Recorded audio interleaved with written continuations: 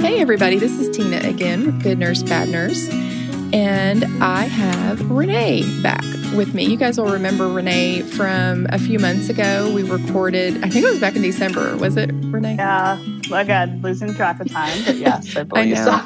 In COVID land, there are no dates or months or days or hours even. We don't even know. I don't know what day it is. I can't tell by the children aren't in school.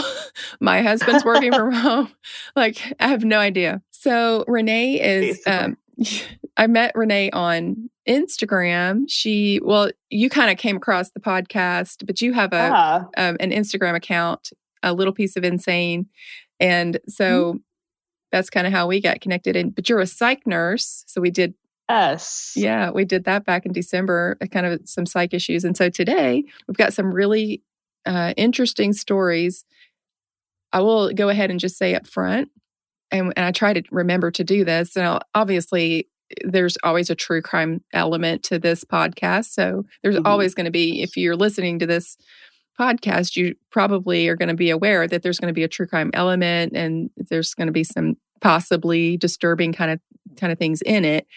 But in this one in particular, there is going to be some child abuse, sexual abuse, and that sort of thing. And I just want to make sure people are aware of that. That way, any trigger warnings, whatever, you might want to skip this story. This maybe the whole episode. I don't know, because by the time, skip to the end, because it's pretty intense. So we'll start off though. We do have a little, before we get into that bad doctor story, we do have a little story to talk about. I feel like every week the news story is COVID related, because there's always something to talk about. We do this once a week, so there's always something that's happened that's like, I have to talk about this. There's 20 new news stories a day about it. Yeah. So I could only pick the ones I want to read. I can't sit there and watch the news anymore. No. It's driving me nuts. Well, this one actually is pretty close to your area where you live, right? Well, it's probably about 30 minutes from me. Yeah. So Littleton, Massachusetts, and is where this happened. And it's about a whistleblower nurse who spoke out about a nursing home there in Littleton. She worked there. She had only worked there for a short time, apparently, and she noticed the conditions and spoke out about it, and actually ended up dying of COVID-19. So that's what's the really, it's so tragic. The whole thing is tragic anyway. But the fact that this woman had the courage to speak up and say something when she saw that things were not right. This is a life care center of Neshoba Valley. And her name was Maria Cryer. And she just felt like the people managing that facility didn't have any experience with infectious disease. And she did not see them, that they had safe practices in place. Yeah. And it really concerned her. I think she also said something about not they were waiting to find out if they had been exposed. They weren't being told when they had been exposed, at least per report. Yes. Which is gotta be frustrating. Right. Well, out of the 204 employees who work there at that facility at one time, 75 were out sick.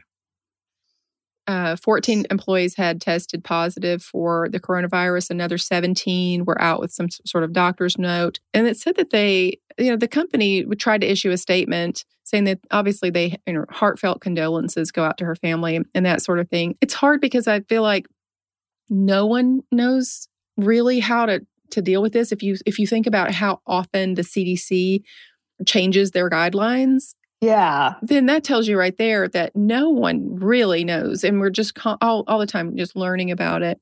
But she was just voicing her concerns. And then she does end up contracting the virus and then dies. And it's like the reality kind of sets in, of how serious it is. a representative from that area, Lori Trahan, she represents the 3rd District of Massachusetts. She said that Maria showed tremendous courage when she blew the whistle on the outbreak at that life care center, and her urgent concern for her fellow nurses and the residents at the facility is a testament to her character and the values that she held, which is definitely true. She said that we owe it to Maria and all those who've passed away from COVID-19 at that facility to demand more from the leadership of life care, because this facility is actually owned by the same company of the facility in Washington State that originally had all of those residents that died from the virus. And I remember thinking how those numbers were when like the first started coming out of that facility. I was like, are you like spreading that fast? Like I can't think of anything like that we currently have that goes around facilities that would go that fast. Yeah, Medicaid and Medicare services we're talking about issuing a $600,000 fine to that facility in Washington State. Wow. So I don't know if it has maybe... I think that companies, hospitals all over the world are going to have to kind of think their policies and education for their employees and protocols. And just like you said, chain of command, like what do you do in this situation to protect patients, residents, staff? It's not anything that I guess we've ever dealt with before. No, I've never had policy changes this often.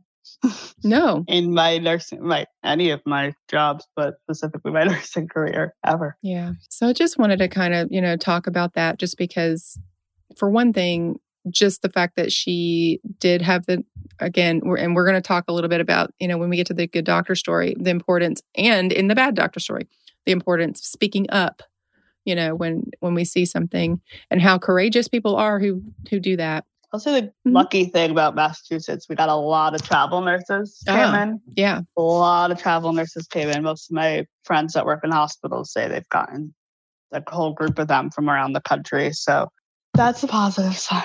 That's really good. Yeah. That's awesome. Yeah. So I guess we can get into our bad doctor story. Like I said before, this is a very disturbing story. There's no doubt about that. And I try to remind people that when it comes to true crime stories, that this is not about necessarily, sensationalism or trying to glorify someone who's done something bad. But the thing is, if you don't talk about the things that go on, if you choose to bury your head in the sand or pretend like sweep it under the rug, pretend like it doesn't happen, like, oh, I don't want to talk about it because then it just brings glory to that person, or it just in some way, makes it worse by talking about it. I think that if you don't talk about these things that people are not aware, can maybe not be aware that they go on. And it's really scary when you start. I do enough of these stories that it is horrifying to know how often some of this stuff happens. And so, not that it's in any way a commonplace. No. But it does happen, and we have to be aware in order to be able to protect ourselves, protect our patients, protect the people around us, and be mindful, of what could be going on. Protect our children in this case. So this actually was sent in by a nursing student who listens to the podcast. Her name is Becca, and she's actually about to graduate from nursing school. Yeah. And by the time this airs, I think she will have graduated, because she sent this in about a couple of weeks ago, and she said she graduates in 3 weeks. And so I think she only has about maybe a week to 10 days left from today. And so by the time this airs in a couple of weeks, I guess she will have graduated and be probably studying for the NCLEX. I used to remember the day I graduated, but I used to remember the day I finished. How do I do? May 12th. It's so, which that's a little bit late. Yes, when you've got it all done. It wasn't even a final. It was those ATI test things. Yeah, I didn't consider myself done until I had done that too. So that last semester is so full of those little straggly things that you have to do. They're not necessarily super hard, but they can be nerve-wracking. And like if you're not if you're kind of not a good test taker, it can be really hard for some people because just the test anxiety alone, can cause you to have a hard time with it. So Becca sent us this story about a doctor from the area where she lives. His name is Earl Bradley. And this doctor was a pediatrician. So he was born and raised in Philadelphia, graduated from Temple University School of Medicine in 1983, and then completed his pediatrics residency at Thomas Jefferson University Hospital in 1986. So he opened his own practice a few blocks away from the hospital and would continue to work there for a while until all of a sudden in 1995, he abruptly just shut down that office and moved to Delaware. And in fact, it happened so quickly that a lot of the parents of his patients complained that they weren't even told that their appointments had been canceled. It was just kind of like... That's when it's like, that's like a red flag to me. Huge red flag. Most providers want to close out and continuity care is like a big thing. So. That's a big deal to move your practice like that. So you can usually would have a doctor that might take over for you, or if you're dissolving your whole practice, you'll refer your patients out and almost do a report, some version of a report, whether it's sending their records or what. Not just, nail up the doors and skip town. It's kind of how it feels. Or the medications he prescribes for people. Oh, what a nightmare for people needing their medicine. Yeah, exactly. And how are they have to go, I don't know if they had access to their medical records when he closed it, but they have to go find a new doctor and get their get everything switched over before they run out. Yeah. So scary.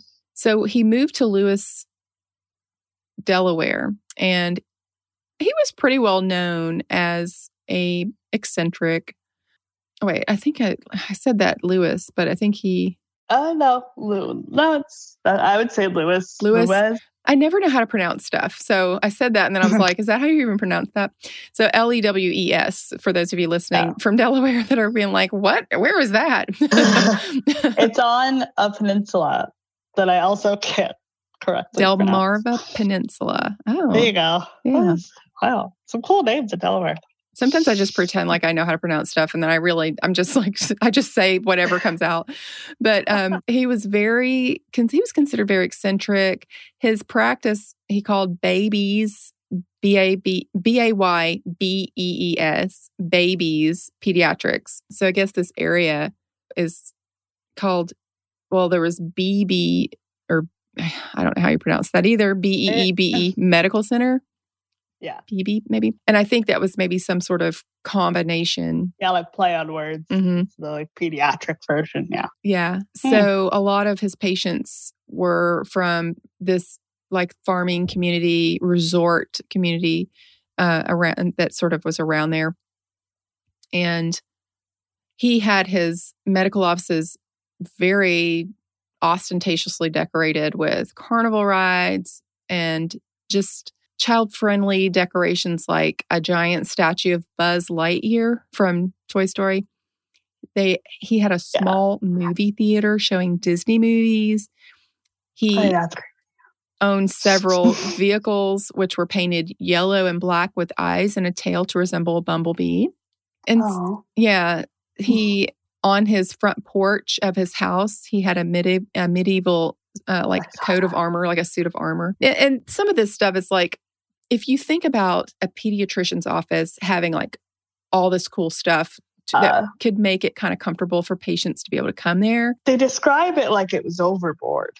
Yeah. Or like it was like a kid palace. Yeah. Less of a doctor's office. Like a means of attracting, children.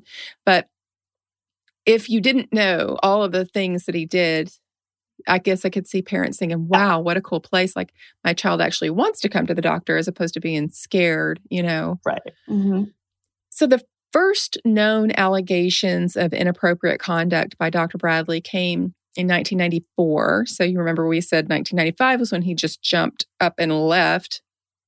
And in Thomas Jefferson Hospital, he was investigated after a patient complained of sexual misconduct. Then there was a second allegation in 1995, but the hospital apparently couldn't verify the claim, and all of the records remained sealed. So then that's when he promptly closed everything up and moved to Lewis, Delaware. So this happened. It's harder to get pediatric records. I guess unsealed. That makes sense. And I mean, it's even harder for me to get them. Like when I get young adult patients. Just in general. And that I respect people's privacy. There's no doubt about that. It's just that I expect it to be difficult. It should be. It absolutely should be. And at the same time, I don't necessarily want it to be that just because someone is accused of doing something that they're guilty automatically with no sort of investigation and outcome. And so right. Well, that's every healthcare provider's like worst nightmare. Yeah, of course. You know, you spend a lot of time, not even like for certain things, you have to have a second person there, but you spend a lot of time doing like nonchalant, normal things where it's just you and them. Yeah, exactly. One-on-one. So in 2004, so this started in 1994, and now we're 10 years later in 2004. His sister, Linda Barnes, had been the office manager there for him at his medical office. She contacted the State Medical Association and told them that parents had complained to her about inappropriate touching by Dr. Bradley. And Linda Barnes said that he actually physically and emotionally abused his own son, and said that he was stealing prescription antidepressants from the office. So she sort of was just like, I'm going to just call and report this. And it seems like a lot of things maybe built up over time. And she finally was just like, I've got to say something. And she just like all of the stuff that was going on, from stealing antidepressants. I don't even know why you would have, unless they're like, why? He's a doctor. I mean, maybe he didn't want to go to maybe for his son? Yeah, or maybe because it's the same medicine. I watch too much TV. Well, that's very possible. My mind is like... He could have been stealing the antidepressants and giving them to his son, and maybe he didn't want an actual documented prescription because he didn't want his son to be diagnosed with depression or whatever, or didn't want him to be seen by another doctor. Well, that's the thing is you don't just put like a kid on an typically if you're going to put a kid on an antidepressant, this is speaking from experience, you also go to therapy. Yeah.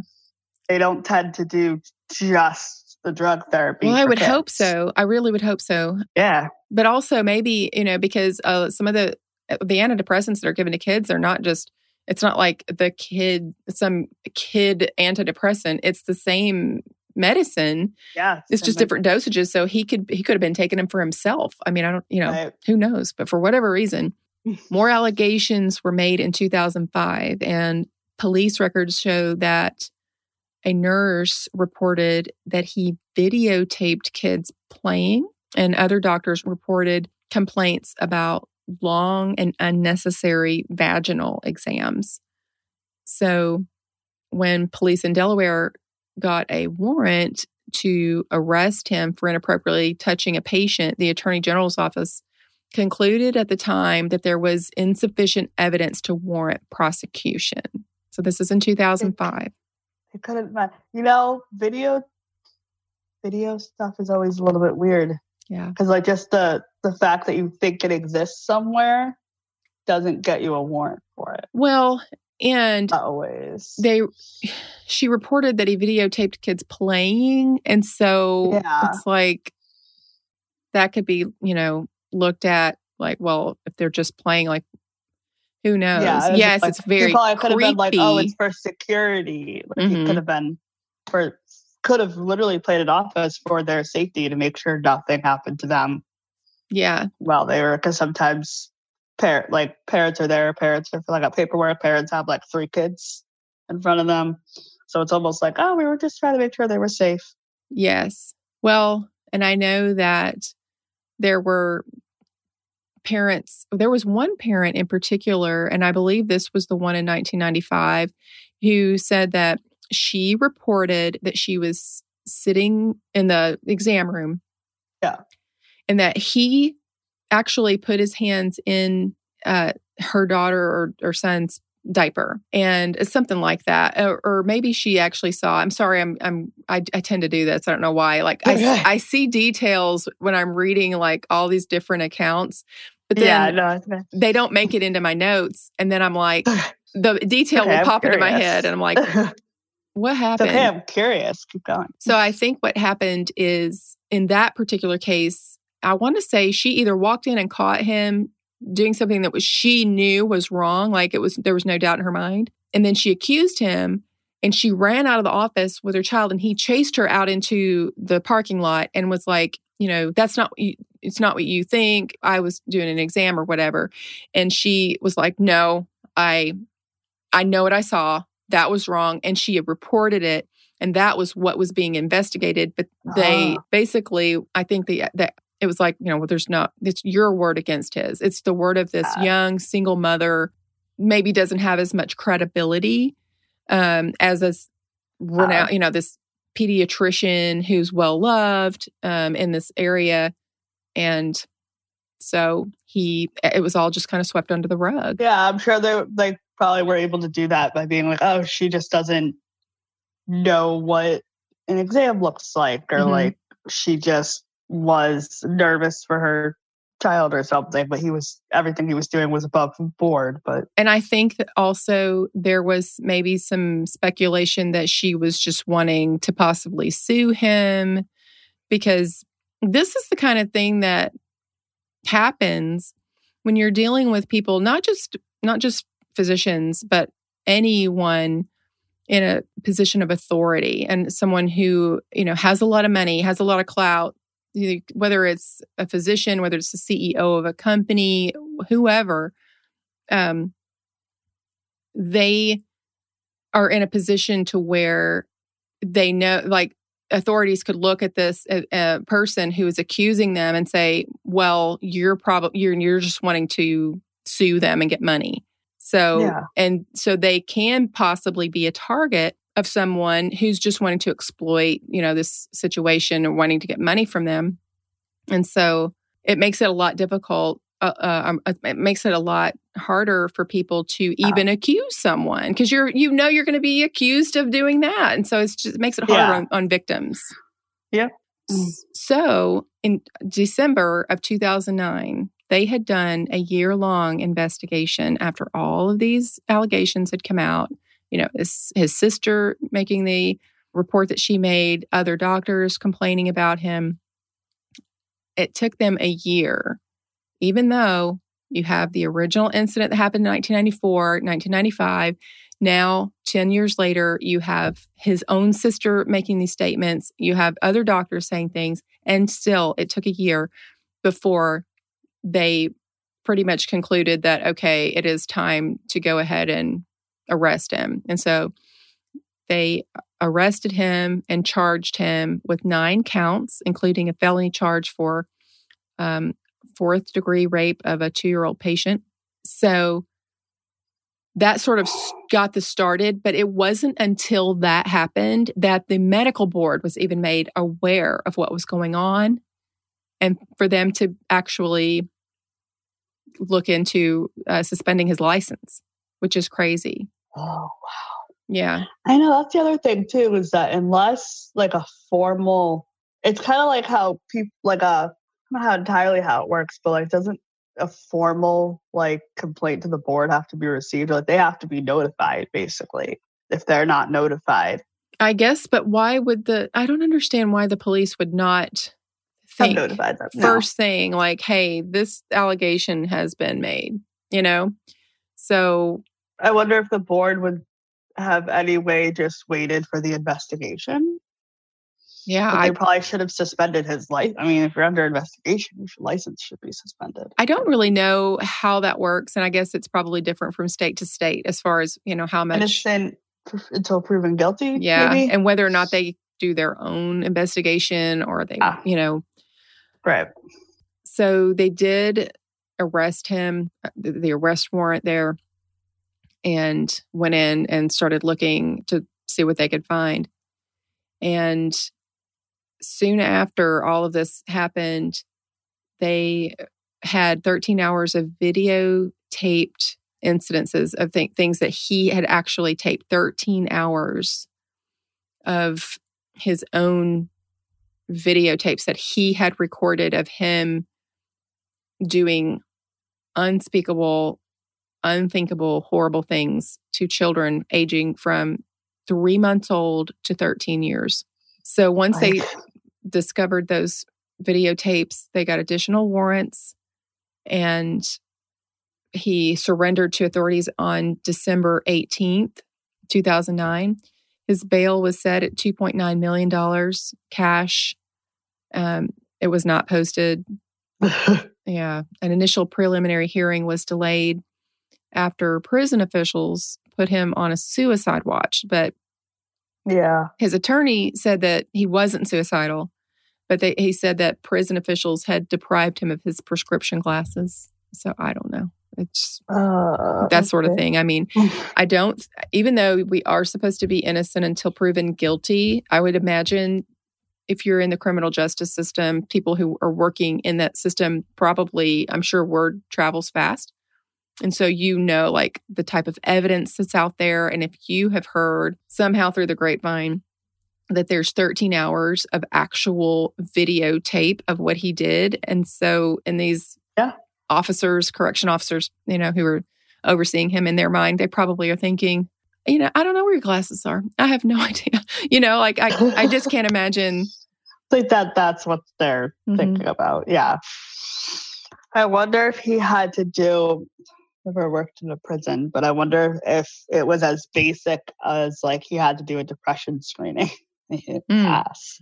Those antidepressants really work for him. They just have them in their office. It's crazy. What happened is when he was arrested and then put in prison, there was no documented evidence that he had been diagnosed with depression and anxiety. He was, and yet he's taking I don't remember, I think it was Cymbalta or something like that.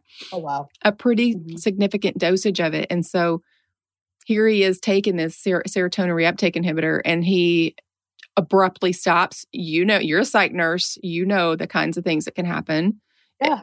If that happens. Well, it's true. If he was taking those himself and then he went in prison too. Yeah. Oh, wow. You go to prison and and he's like, oh, I take Cymbalta, and they look at his home med list. What do you do when you do on there? Right. What do you do when a patient comes for us, when a patient comes to the hospital, I bet you guys do this too. You have to do a med reconciliation. We don't just take people's word. We have to look and see what has been prescribed, what's been sent to, your local neighborhood Walgreens or CVS. And that's, weirdly enough, that's the point. I've had to drive home a lot recently with the COVID stuff, that I'm like, people are like, well, they told me they were tested. And I was like, I want to see documentation that they were tested before we do all of these things and all of these resources based off of what they say. And it feels like to other people, I think it feels like not trusting. Like, well, why don't you trust what they said? And I'm just like, I almost have trouble coming up with an answer. So I'm like, I do trust them, but to be safe, I need to know if that is 100% true before I do something. You can't just take someone's word. Right? There's a reason why we can't just prescribe ourselves Cymbalta. You have to have a physician that prescribes that. So what's the difference if I just say, oh, yeah, my doctor told me I needed it? Well, no, it has to be on a prescription. They have to, either write it out on a piece of paper on a prescription pad, or they have to send it into the pharmacist, and it has to have your, that doctor's, what is it called? The DEA number or something.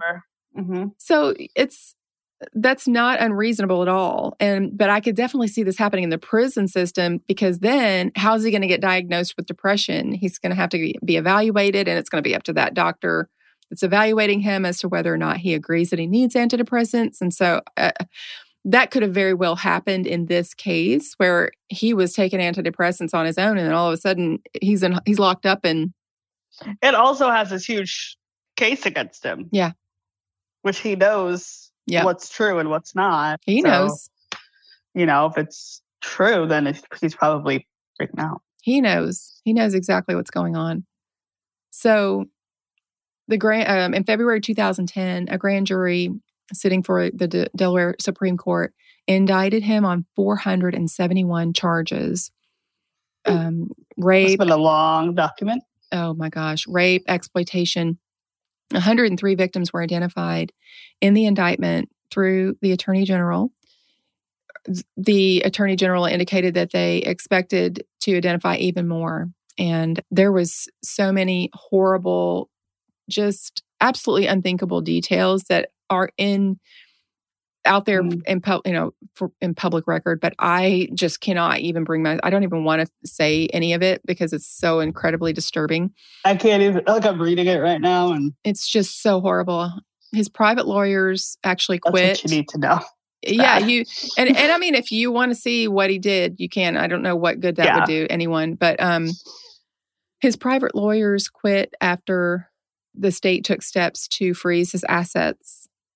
And they couldn't get paid. They weren't going to get paid if you didn't have assets. No, you're not getting paid. You have no incentive whatsoever to defend this guy. So he was given a public defender, and he was arraigned in March of 2010. He pleaded not guilty to all charges. And then they had a follow-up hearing.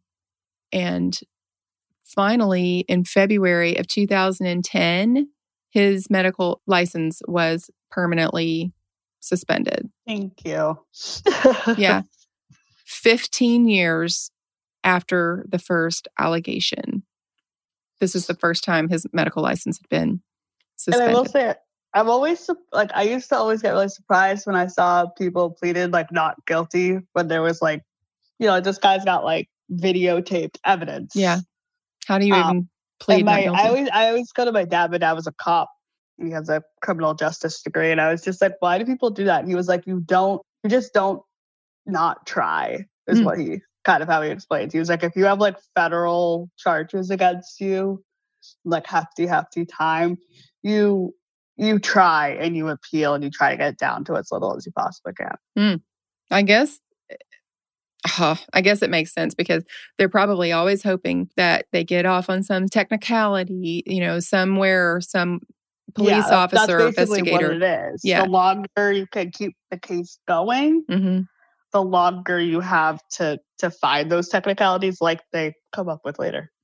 Yes, because there's Miranda laws. They at some point find out that the Miranda rights were not read to them, or they discover a warrant wasn't issued correctly. So some of the parents were really, as you can imagine, just really frustrated.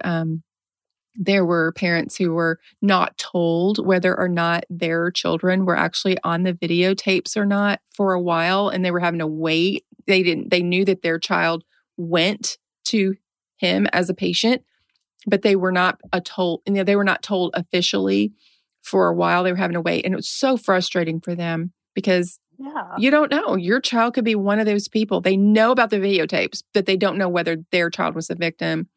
Or whether their child was actually videotaped and what's happening. Yeah. I had a similar, a much, much, much smaller scale.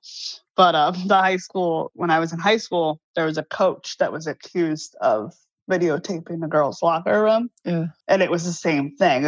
We were told we may have, because I was in gym that day, I had a gym class at the time. So I was we were told that we may have, but I think it came out that none of it was true. But we were like, oh, you may have been on it. And then they just kind of sat on it. And we basically had to watch the court case with everybody else. Really? Well, because I think they told us, they were like, well, it's looking like it's not really true. And that was more a little bit of an isolated incident. But that's all we really got. So everyone just watched the court case to make sure. I see. Yeah. I guess, I guess I can see that. And I guess I can see where the investigators are trying to keep things as close to the vest as they possibly can because they don't want to do anything to potentially damage the investigation and keep him, from being convicted. And I appreciate that. But at the same time, my goodness, how incredibly, frustrating and difficult that would be if you were the parent already going through all this stuff. One of the moms said, this could have been stopped years ago.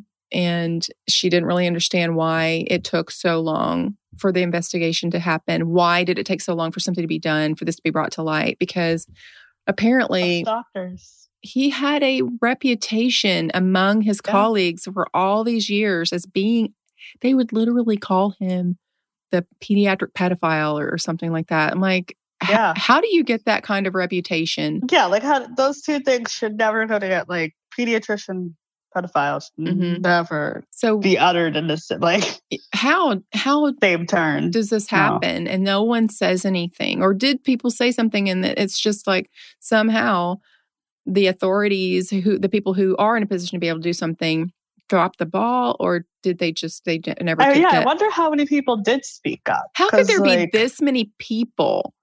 There's so many red flags here. How can this happen? You have this many parents complaining, doctors, over a period of 15 to 16 years. Yeah, because it was like 103 victims around.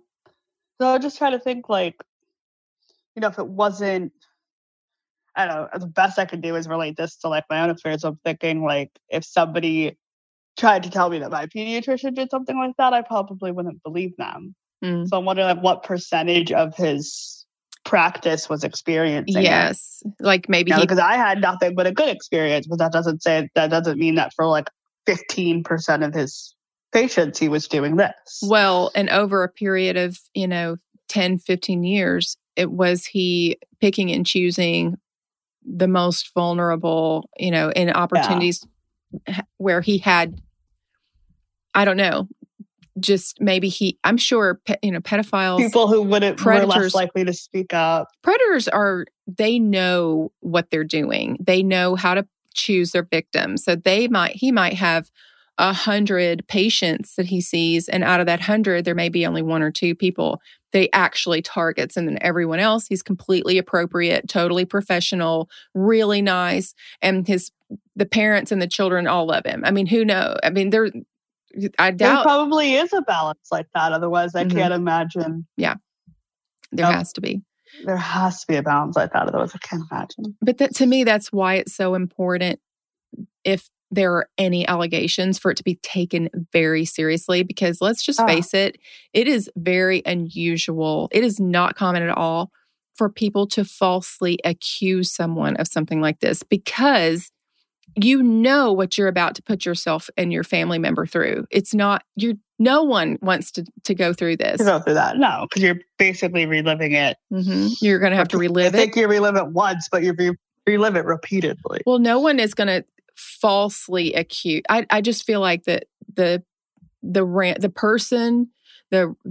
person who would be so evil that they would falsely accuse someone of something like that. I'm not saying it's impossible. Yeah, but that person, for them to not only not care about that other person and accuse them of doing something so heinous that they know they're going to ruin their reputation, just an accusation, but also that they don't care about themselves, because they would have to know how difficult of a time you're going to have trying to convince other people of it, because it's going to bring scrutiny on yourself. They're going to start so I wonder if they had a human rights officer.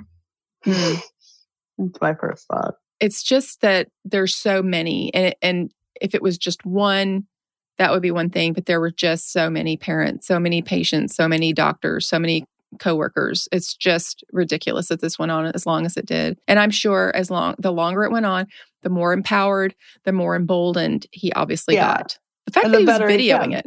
Yeah. Better he got. Yeah, that's confident right there. Yeah. And eventually that confidence. Don't videotape that with the intent of anybody finding it. Which means you're pretty confident that nobody knows you're doing it, or that nobody's going to say anything, and that you're going to be okay otherwise. Right. And I think that as time goes on and he feels like he's just invincible, he feels like nothing can happen to him. No one's ever going to believe, if someone does make the accusation, no one's going to believe them. They will start getting sloppy because they feel like they're invincible. They don't think they're ever going to be, investigated, or it's just. So actually, Joe Biden's son, was the attorney general at the time that this was all going on. And Joe Biden had just become vice president. And was in 2008, I think. Yeah. And so his seat, United States Senate seat there became vacant, and Beau Biden, the Attorney General there in Delaware, was considering seeking election for his dad's vacant seat. But because... He probably would have got it. Oh, I'm sure. He would have been a shoo-in. Probably would have got it. Absolutely. But because he actually felt that it was more important to fully pursue this prosecution, it was just that important to him. He just did not seek the election of that Senate. And he didn't have any ties to the case. It was just that he was the attorney on it. Right? Yeah, but he was overseeing it, I guess, and he just did not want anything to go wrong, get in the way of that investigation. He wanted to probably oversee it closely, and he probably knew that his attention was going to be elsewhere once you start seeking, the election of a United States Senate seat like that. He wouldn't be able to focus on it. I think that's very commendable of him, And he actually did. Beau Biden, incidentally, ended up getting cancer, and he passed away in 2015, which is really sad. So Bradley ended up waiving his right to a jury trial. I'm not surprised at all. He knew that there was no way. He definitely couldn't get a impartial jury there in that county. But even if you go, it doesn't matter. You can go anywhere in the United States, and it's not going to matter. Well, it's just like we said, kids. Do you have a kid? Do you like kids? Mm-hmm. Were you a kid? Can't be honest. Were you ever a kid? Well, because they do ask very basic, overarching questions like that. Yeah, and if it involves a cop, they're like, "Is anybody in your family in law enforcement?" There's no way you're going to weed through all these people. Think about you being a psych nurse. Know this: how common it is for people to have been sexually abused. It's something like 1 in 5 or something like that. And the thing is that when it's that young too, is they don't even one, it may have never even been caught or reported. Sometimes what you see is incontinence in a teenager. It's weird things like that. And then it's hard to broach because it may have happened to them and they either have never processed it or they don't even know. It's just something that they're dealing with that they don't even realize that they're dealing with it. Yeah. So sometimes in assessments, I'll see that they do know, or I'll see that the clinician evaluating them suspects that this may have happened based on X, Y, or Z evidence. But I have been saying this for a long time. People need to be educated. The public needs to be educated on the long-term effects of sexual abuse, because I don't think that people understand it if you haven't been through it. I don't fully understand it. I don't think I'll ever fully understand it. Yeah. And I work with it all the time. Yeah. So the long-term effects of sexual abuse are just, it's something that you can't really, I don't know that you really can understand it. I read a book a few years ago called The Wounded Heart, and it was written by a psychologist who had been doing counseling for years, decades. And he had seen so many women he had counseled who had sexually abused at some point in their life. And he started seeing a pattern with some of the behaviors as an adult, because the thing is, a lot of the consequences of emotional, physical, mental abuse of children don't come until you're an adult. When you're a child, you have these coping mechanisms that are insane. They're just built inside of you. They're there to help protect the children, and they just don't even know they're victims. You don't know you're a victim until you're older and you look back. Which I and almost thank God for. Oh, it's definitely because could you imagine if they were fully aware at 7, that something had happened to them for years? And it's a protection. It is a coping mechanism for a reason. I think it's built into them to help them survive. But then as an adult, in your probably late teens, early 20s, when you start really thinking, really processing what happened, if you even can do that. Sometimes it's a lot later. Some people it just stays buried because you just can't even go there. This is almost what's weird, what I'm wondering when I get older is it's not even just with abuse. It's just with like everything that might have like been your childhood sometimes isn't even clear to you. I was talking to my boyfriend about this like 2 nights ago, about like I have a lot of anxiety surrounding something, and he like connected it to something in my childhood that I never would have put that together. Right. Like, oh, that makes a lot of sense. Because it's not like when you're going through it as a child, a child's not going to recognize that. I was like, that wasn't bad. And he was like, it was kind of bad. I was like, it wasn't that bad. I was like, well, it affected you. Yeah. I mean, I didn't think so at the time. We're all just products of our experiences, whatever we've experienced, bad, good, whatever, indifferent. Sometimes it's just life, it's going to mold us to be whatever and teach us how to cope with things. Sometimes they're healthy, sometimes they're not. But I do think that take a lot of naps. Yeah. Yeah. I like hope. Yeah.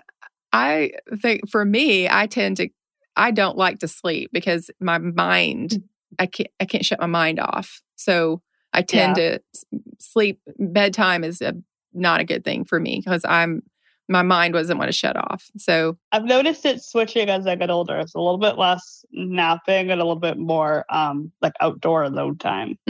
Yeah.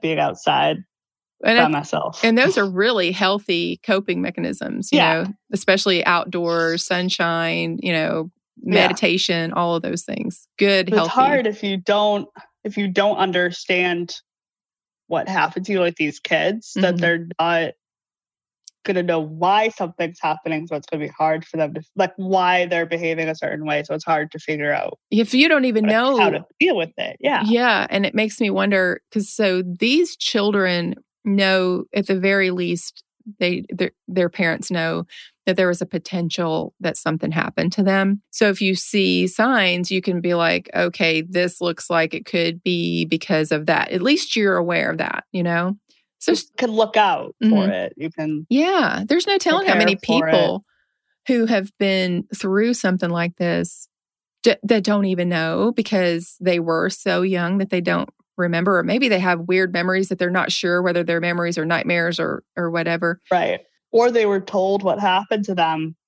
You really can fabricate your own memories. Yeah. It's like a weird phenomenon of the brain. It is. So you could, like, if you're told something enough that happened when you were younger, that like 2 years old, you don't really form memories. So I'm still convinced that I remember when we got our cat when I was 2, but I don't, because I was 2.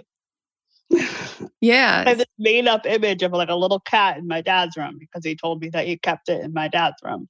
Yeah. So for the first like couple days. So right. I was like, I totally remember. He was like, no, you don't. He didn't remember the next day. He had to tell you again. Yeah. It's like they tell you something as a child and your brain kind of creates a little video of that. It's like, because you picture it happening. You picture like, oh, I got a cat, and you make it a certain color, or maybe you even see a picture of yourself holding the cat. So now you've got details. Yeah. That helps too. And so, you can definitely, without even realize it, before you know it, you think you remember it, but really you're just remembering a story someone told you. Yeah, it just sort of fits in your brain. You're like, yeah, I could see that happening. And all of a sudden it just sort of plops itself there and stays there like it was real. Yeah, our brains are a lot less reliable than we like to give them credit for, I think. I know. So he was, of course, he was convicted, and the judge sentenced him to 165 years in prison without parole, plus 14 consecutive terms of life in prison. Apparently in Delaware, anyone convicted of raping 3 separate persons automatically receives life without parole. It's just a bam. That's yeah. I don't want to be overarching with this statement, but I think that's kind of awesome. Yeah, I feel like it should be obvious that should happen. Yeah. But you would, and I almost want to be like, why 3? Like, what happened to that second person? Like, right, like once they did it again, are we not gonna? Yeah, but we take what we can get when it comes to people understanding. In all cases, like, not that it's ever okay, but sort of like I think they try to stick with the whole, like, every case is different. Mhm. A lot of states are hesitant to do things like that. I still think they should be in place. I don't think people should be hesitant about it at all, but I think that's where it comes from. Yeah. The judge said that Bradley betrayed his patients' trust and disgraced the medical profession. There's no doubt about that. And he said, you'll never be in a position to harm a child again, because he, made sure of that with the sentences that he got. That's the exact same thing that judge said to the Olympic doctor. It's like almost word for word at the same time. I know. What a horrible, and that's, you and I were talking about this before when Becca sent me this story, that's what I thought the story was going to be. It was going to be that doctor that did the, he was the doctor for the Olympic, gymnasts, I think. I think it was just a gymnast, yeah. And that's a story that I've thought about doing. And so when I saw her email, I was like, oh, this is, she's connected to this case. She's not personally connected to it, but she knows someone who, I want to say maybe her nursing instructor she said was connected to this. Oh, yeah. Like, yeah. But the thing is, this is a completely different doctor, a totally different pediatrician who was doing this sort of thing. So that's two that in relatively recent years that we know it was discovered and that there was evidence and that they were 100% guilty. It kind of scares me to think of what could possibly be going on that we don't know about, I just want to go to law school.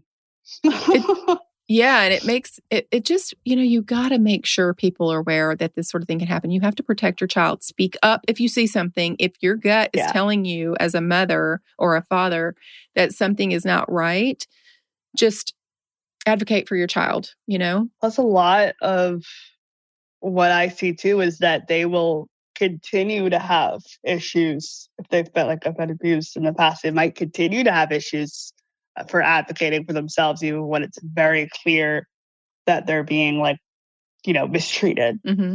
So I've had doctors disrespect my patients. I've had other nurses disrespect my patients, that they'll just they'll call somebody on our team, but they'll call me directly and be like, this happened. And I was like, oh man.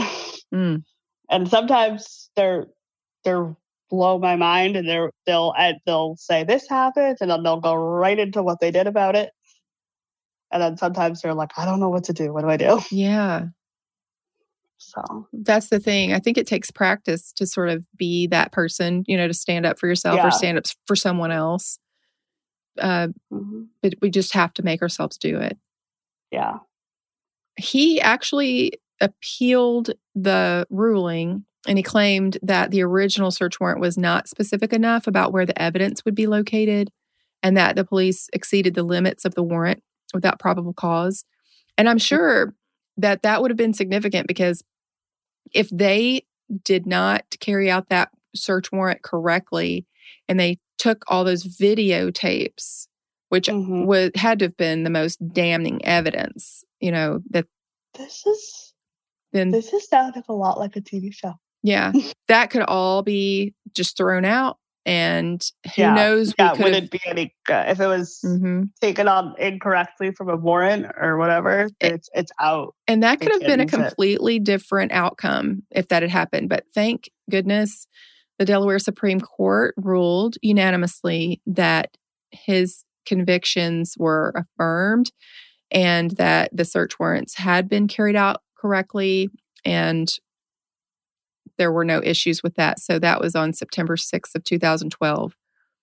And that just took way too long.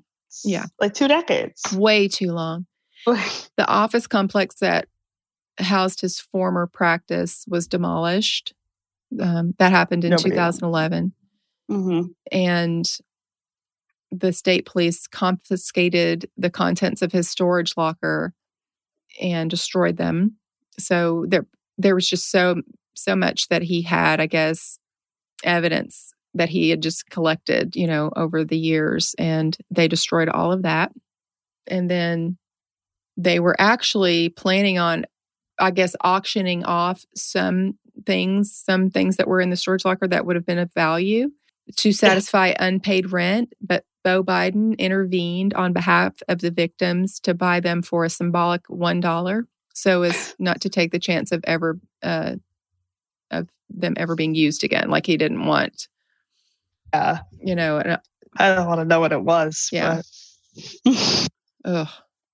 Or like resold, like somebody buys this and says, oh, it was this doctor from this case. And, somebody starts profiting off of it. Yeah.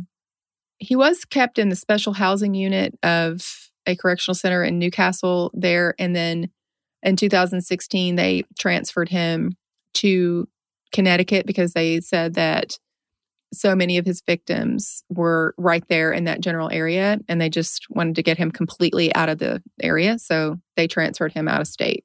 So they don't have to think about him anymore if they can help it.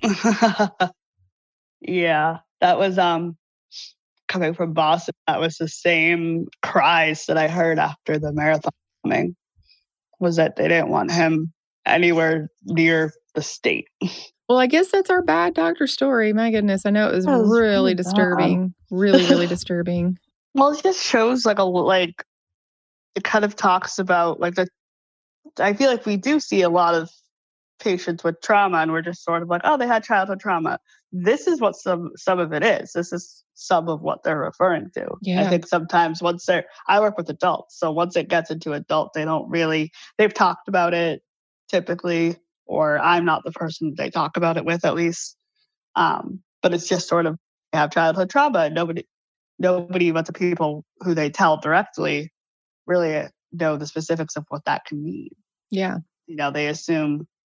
They might assume something, but they don't know for sure. Yeah, absolutely. So our good doctor story this week is, it's COVID related. It is a Chinese doctor from Wuhan, China, which of course is where the virus originated from. And apparently back in December, this doctor from China, he was an ophthalmologist, he tried to blow the whistle about this. And what happened is police detained him a few days after he posted in a group chat about patients showing signs of a new SARS-like illness. I wonder what this group chat was. I know, but they arrested him. And of course, this is in China, so it's a little stricter. Very strict. They monitor everything. They arrested him for spreading false rumors and forced him to sign a police document admitting that he had seriously disrupted social order and breached the law. And officers said 8 people had been disciplined for spreading rumors in relation to the virus, but that it wasn't clear whether Li was one of those 8. So a week later, the doctor developed a fever and published his account online. And then after being diagnosed with COVID-19 at the end of January, he died in early February of the virus. And his death sparked an outrage in China, especially of people on the internet who kind of knew what was going on and what had happened. Yeah. And it's just pretty much... I think that there's a system there where the government sort of censors, what is being put on the internet, and those censors were overwhelmed by all of these posts blaming the government. So probably how it got. Yeah, I don't want to say out, but I mean, I remember hearing about this story back in February. So it got. Or a story at least similar to this, it got around. Well, the thing is, they did an investigation, and even though he was reprimanded for spreading rumors, after the investigation was done, they discover that he was exonerated. Yeah. And yay. Yeah. So I don't know what good that does us, but at least it lets the world know. It's not like people didn't know anyway, but it sort of sends a message maybe that hopefully to the Chinese government to be a little bit more careful about what they're requiring of people, because even though they try to keep a lock on the information that gets out there and what people say, I think that Chinese people are getting more and more brave about about saying things and coming forward. And so. And I mean, had it not spread to like the entire world at this point, I wonder if they would have come out and apologized, or I wonder if they just would have, if it had stayed on the off chance that it had sort of just stayed in China or had spread that much, that they might have just let it go, but where they can't deny it anymore. Yeah. Well, I just think, once again, this was this is somebody who's willing to, in China of all places, stand up and speak out, about what he believed in. It's hard to do. A lot of doctors in the US are doing it, not like in a bad way, but I've seen a lot of like doctors posting videos and doctors speaking out about like, this is what we're seeing. Mm-hmm. This is the reality. Like, please follow X, Y, or Z. So I think it's nice to see that at least like around here, we seem to be very vocal. Yeah, I agree. I think that more people are standing up and trying to help, at the very least, educate the public about. That's mostly what it is. Being responsible. This doctor's name was Li Wenlang, and I just I wanted to share his story because he was brave. Because it's one thing to be brave and go on the internet and say, stand up for what you believe in and fight against false information, or fight against what you believe is wrong, and try to stand up in a way that maybe puts your job at risk, or puts you at risk, for your reputation or whatever. Yeah, your job. But it's another thing to live in a country where you are not necessarily free to just say whatever you want to say, and you could be arrested, in which he was. So I really blows my mind. Yeah, I commend him for being brave and doing what he's doing, and for all the people who are being brave and doing those things and standing up for what they believe in. Well, it's not easy. Definitely not easy. Well, especially where he didn't know what it was. Like, he was just sort of like, I don't know what this is, but I'm telling you, like, I got a bad feeling. He was just recognizing some things that he was seeing over and over again. And so he was bringing it out, making a comment about it. And the Chinese government was like, well, you didn't have any proof, so it's you shouldn't have been making statements like that because you didn't have any proof. But he was right. So so good for him. Well, I guess that wraps it up for another episode. Renee, thank you so much for coming on for another episode. I had so much fun. Really, I love talking. Yeah, this is great. I appreciate it. Yeah, that was fun. And you guys can find Renee on A Little Piece of Insane on Instagram. And that's Renee.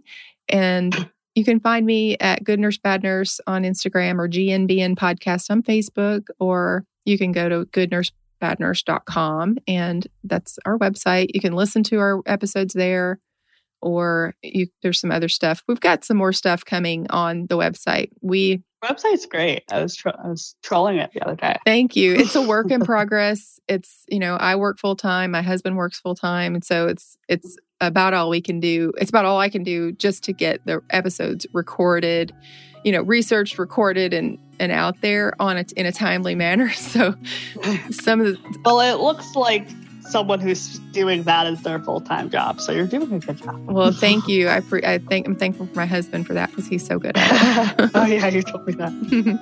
I was like, how'd you do that? You were like, my husband. Yeah.